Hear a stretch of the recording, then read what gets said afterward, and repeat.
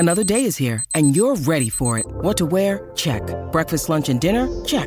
Planning for what's next and how to save for it? That's where Bank of America can help.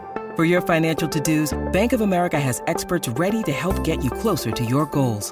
Get started at one of our local financial centers or 24/7 in our mobile banking app. Find a location near you at bankofamerica.com/talktous. What would you like the power to do? Mobile banking requires downloading the app and is only available for select devices. Message and data rates may apply. Bank of America N.A., member FDIC.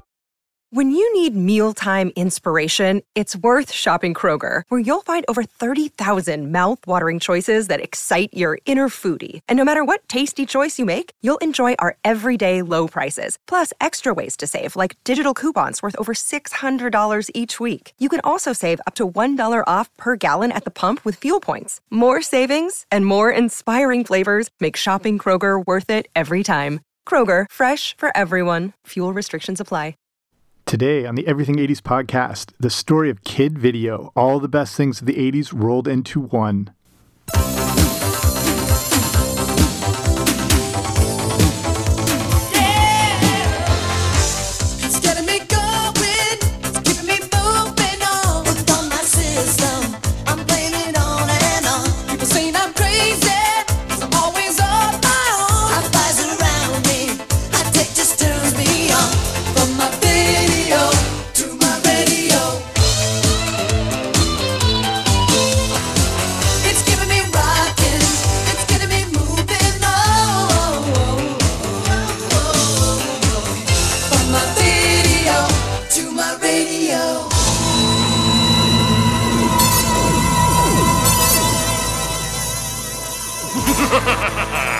I'm taking you to the flip side.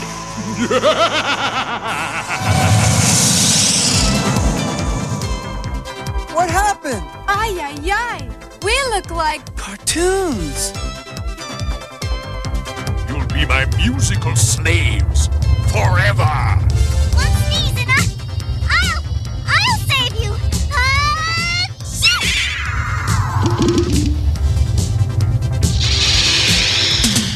What's going on here? I'll explain later. Let's go.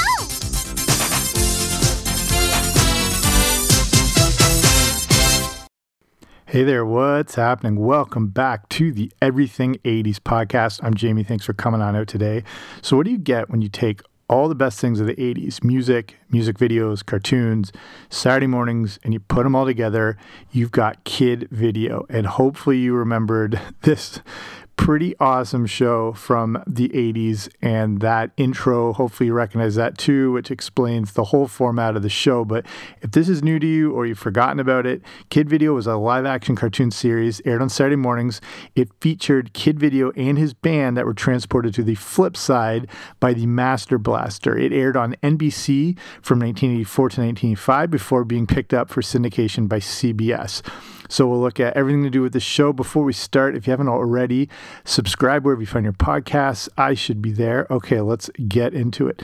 So, you know, there's certain things that are buried away in your memory that you definitely remember, but you just don't recall. Kid Video was one of those things for me. I fully loved and embraced this show at the time, and it made a sort of significant impact on me, but it's something that I'd completely forgotten about until just recently, which is why I'm putting out this podcast. It's one of those things that's like, it's amazing how something can just disappear from your thoughts like this show Kid Video did. But if you look at all the, overwhelming amount of content that we were bombarded with in the 80s, it sort of makes sense. The usual things like G.I. Joe and Transformers and the Goonies and He-Man and all those things are like fully embedded themselves into our brains. So they weren't going anywhere. A show like Kid Video, however, only took up a small little chunk and then we moved on. And it'd been really cool to look back on this seemingly throwaway show and see what really made it tick. It's kind of an interesting story behind it all. Like music videos on a Saturday morning, like what was this all about? So this is just looking back at the whole thing. So what was Kid Video? And, if you don't remember that song, or you do remember that song, the intro that played for the cartoon show, hopefully it jogged your memory a little bit. You might have to go onto YouTube and actually watch the opening credits and the song, and it gives you more of that rundown, but you do get the premise of Kid Video. And this is a time when the theme songs for shows and cartoons had to give you a synopsis of what the whole show was about, so you could jump into each episode fresh. Or like, you know, these stories and seasons didn't have a lot of like arcs that connected a lot. So, you know, if you jumped in halfway, you would be too confused. They didn't really follow that format. Like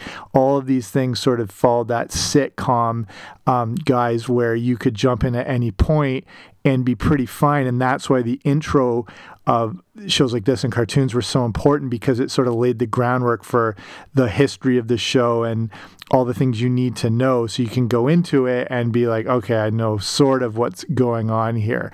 In that way, you know, each show exists as sort of a standalone episode.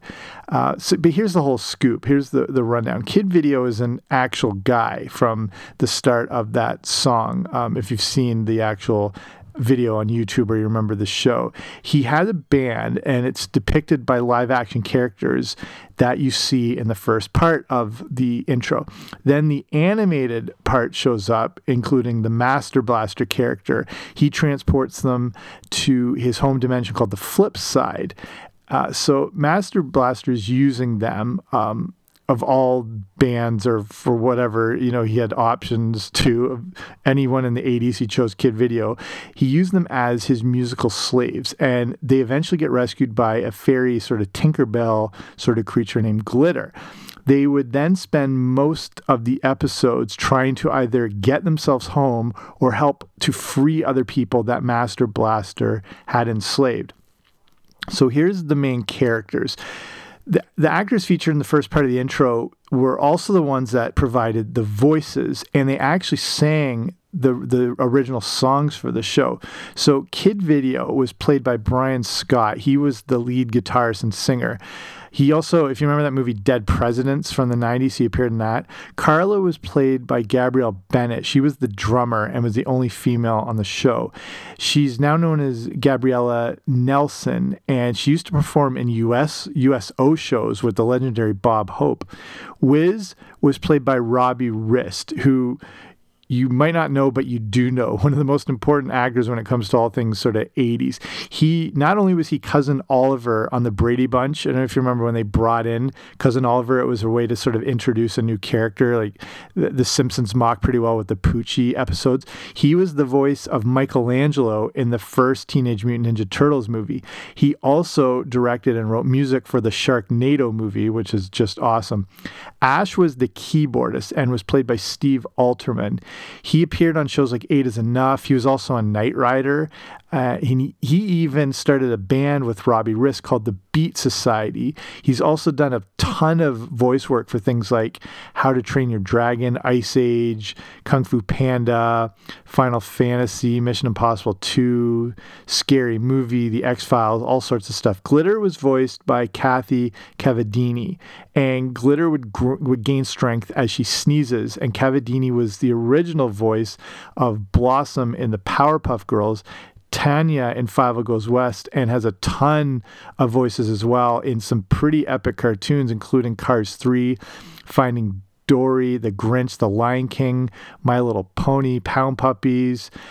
She was in Ready Player One, Darkwing Duck, a ton more. She's done so much. She even has Emmys for sound design she did on the X-Files, and won a White House Project Epic Award that's given to projects that promote female leadership. So amazing stuff. Master Blaster was meant to represent a corporate music manager and was voiced by Peter Renaday, who has done voices in pretty much every cartoon and video game you can imagine. Here's a few.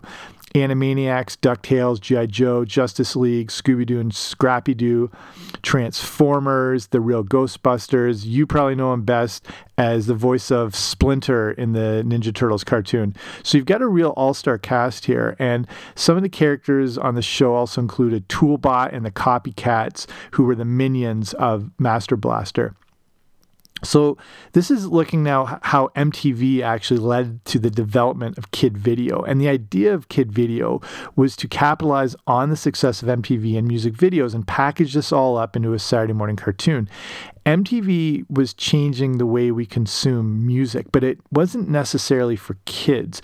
I did a whole episode on the history of MTV and the development and how it changed the way we consume content and media, so definitely check that one out. But Kid Video would make kid-friendly content, and the show would incorporate live-action music videos. The entire premise of the show would be music-based, and they would incorporate more live-action sequences using current and popular songs that would serve as distractions to their enemies within the show. To further capitalize on the MTV movement, they would include popular fads and events to tie everything together. So this is, what I mean by Kid Video being all the best things of the 80s rolled into one. So several shows would include the use of the popular breakdancers that were popping up all over the place. They would also include, skateboarding and video games and things like that.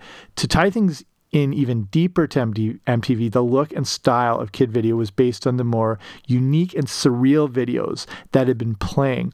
Another big influence for the look of the show was modeled after the artwork of Roger Dean. And again, there's a bunch of these still on YouTube, so you can go in and see kind of how outlandish a lot of the animation and stuff was, but it was by design, again, influenced after this guy, Roger Dean. So Dean was an English artist who created a lot of posters and album covers for bands in the 60s. You can probably picture what I'm referring to. He would continue to create posters and artwork for bands and concerts going into the 70s, and he would also create covers for video games in the 80s. He created these very moody style landscapes, and this style would be used on album covers as well for bands like Yes, Asia, Uriah Heep, if you can picture those. I was, completely unaware of this as a kid, as probably everyone was who was watching this, but you really can see this influence through the animation of Kid Video. So look up some of these album covers and these old bands, and then this whole cartoon was his works come to life. So how did this all come together? And it starts with two big production companies, Dick Entertainment and Saban Entertainment. Dick gave us shows like Inspector Gadget and The Littles. Saban gave us Power Rangers, the Alf cartoon, Kissy Fur, and among a ton of other things, and they partnered with Marvel. The obvious idea here is getting music videos onto Saturday mornings, and each episode was based around showcasing some sort of music video or performance. They also wanted to finish each episode with another music video that was to show that the band of Kid Video was real and not just a fictionalized bunch of characters on TV. But they were. So this was a weird combination of real life, cartoon, and parody. It's kind of like the Monkees show, if you remember that they would exist in our world and the fantasy cartoon world. It's sort of hard to keep up with this, and I don't know if a lot of kids at the time did, but they, we just wanted to watch something cool. The show would capitalize on popular songs at the time, like if you remember the Mini Pops did the same thing, but they would also feature original songs and some that were created by the actual cast members who were legitimately talented musicians. So now we look at, the importance of the music. Since a lot of the focus of the show was on music, a composer named Shuki Levy would take on a lot of the responsibility. He wrote that awesome theme song, Video to Radio, and he's also brought us some of the most iconic cartoon theme songs ever, such as Inspector Gadget and the theme to He-Man and the Masters of the Universe.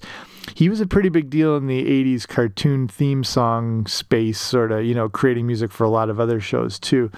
So the whole point of the show was to create situations where they could showcase the band singing popular songs. The end of the shows, as mentioned, would feature an original song and performance in a music video. I think their idea was that Kid Video would be a huge crossover success, and their music would hit the charts, leading to, real album sales and tours. And that did kind of happen, but we'll get to that in a little bit. Capitalizing on all things music, the actors of Kid Video would be part of the We Are the World campaign called Kids for Kids, and it was KIDDS, like the name Kid Video for kids, and that was a song and performance that was done through UNICEF that raised money for starving kids in Africa. And I don't remember any of this, and I'm not sure where something like this was broadcast at the time, but this whole kids version of We Are the World, or their sort of like spin-off of it, featured 60 child actors, like child stars, including some big names of the day, such as Joey Lawrence, Soleil Moonfry, who's Punky Brewster, Jason Bateman, Todd Bridges from Different Strokes. So when they put this whole thing together, the kid video actors carried the main vocals because, I don't think Willis had the best vocal range or any of these other kid actors were real singers. So a whole lot of the emphasis and sort of movement of this UNICEF, again, We Are the World campaign was based on these kid video actors. So I mentioned about that whole thing about them putting out albums and making, selling albums and hitting the charts and all that thing.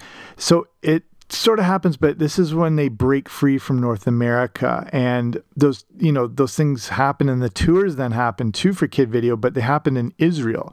Shuki Levy and Saban Entertainment were originally from there, so they wanted to share a true American act in their home country, and it did work. Kid Video put out an album of original hits along with other merchandise, including candy bars and yogurt for some reason. They would also tour all around Israel, and they caught on somehow. I went to high school with this, they weren't like friends, but they had a band, and, just sort of like a local band, but they had this sort of weird, it wasn't like a grungy, it was sort of like an industrial punk female-driven band. It's hard to describe. They were just playing normal stuff here. For some reason, they caught on huge in Malaysia, and they were playing like in front of 20, 30,000 people. This just, little band that had played shows in front of their friends. So like, you never know what's going to catch on.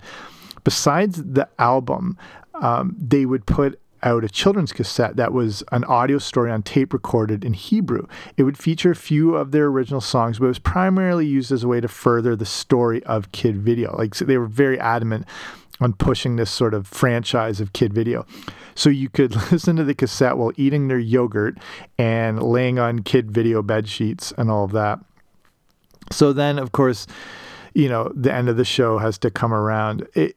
When Kid Video came out, it actually came out of the gate pretty hot when it first debuted. It was the #1 new children's show and 3rd in the overall Saturday morning ratings, which is huge for a show to do. The big problem they might not have anticipated is one that happens to all children's-based entertainment. The kids grow up.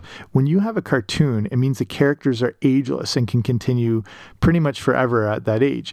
When you deal with child actors, everything changes. Their look, their style, their attitudes, their personalities. So many shows have been victims to this over the years. Some, like Full House, was able to like push through that, where some were really heavily affected, like Different Strokes, for example. In the second season of Kid Video, one of the actors, they would never say who, but I'm betting on Robbie Rist, lost so much weight that they had to recreate the cartoon character.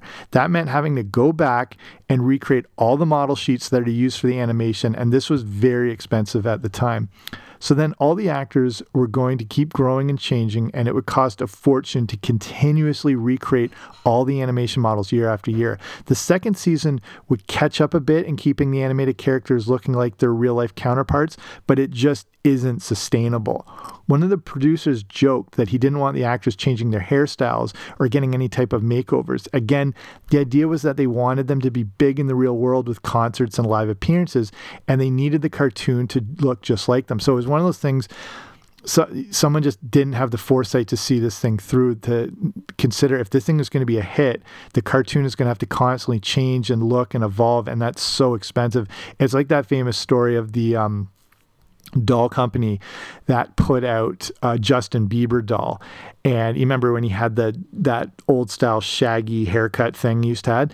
Then he got his haircut shorter, and like almost decimated this toy company, because then they had to scramble to change all the hairstyle of all these dolls. Like, it just, when you're dealing with this sort of dynamic, it's so unpredictable, especially working with kids. So it's not a really good formula that they went into a Kid Video because of that aspect. So I'll start winding it down here. I'm enamored with Kid Video now. It's like, not only is it something I forgot all about, but it's amazing to learn more about everything that went behind it. None of this stuff I knew. It clearly wasn't the success they were hoping for, and the band didn't become a household name except to, maybe loyal viewers on Saturday mornings. The other interesting thing is that, again, depending how old you are and if you were watching Saturday morning cartoons at the time, Kid Video signaled the end of the series of cartoons each Saturday morning as the networks then moved into more live action programming. And Kid Video was a way to bridge that gap. The producers had noted they wanted Kid Video to be the Miami Vice of Saturday morning television, and that it had an important placeholder to sort of signal like, okay, cartoons are done and we're moving into another sort of direction, but it sort of bridged that nicely. It's an interesting phenomenon to look back as it's been pointed out by a really great YouTube channel called Toy Galaxy, that this type of show could have only existed in the mid-'80s. Getting a license for popular songs was more doable at the time, and those licenses would have now expired a long time ago. So even if they wanted to somehow do a re-release of the show, not that many are even familiar with it, they wouldn't have the rights to broadcast anything they did in the 80s, meaning it's basically a dead show. It's like it never existed. Plus, Disney owns everything put out by Dick Entertainment, so there's that too. So it kind of sucks. It's something we'll never see or probably really ever see again. And again, it represents the 80s so well, though, in this nice little snapshot where it was easier to get things like music rights. Today the closest thing you would get are movies like Sing or Pitch Perfect or whatever. But, for a Saturday morning cartoon show, it's kind of like the Roger Rabbit phenomenon where they had all these studios and intellectual properties and characters all together. That would never, ever happen again with how protected all those things are. There's an awesome YouTube channel, like I mentioned before, like some of these episodes are still online. There's one, I don't know if it's still up, but as of right now, a channel called Toolbot, where you can watch most of the episodes and some of the music videos too. So if this is the first you're hearing of Kid Video, or if you're wanting to, remember something you love because you're a fan of the show, it still lives on YouTube. So definitely go check it out. So that's it for me. I'll finish up here. Thanks for listening. I hope you enjoyed this. I enjoyed bringing it to you. Again, if you haven't already, make sure you subscribe wherever you get your podcasts. I should be there. And again, I know there's so many shows out there, so the fact you're taking the time to listen to this one means a lot. But I will be back soon with a new episode, so don't you dare miss it.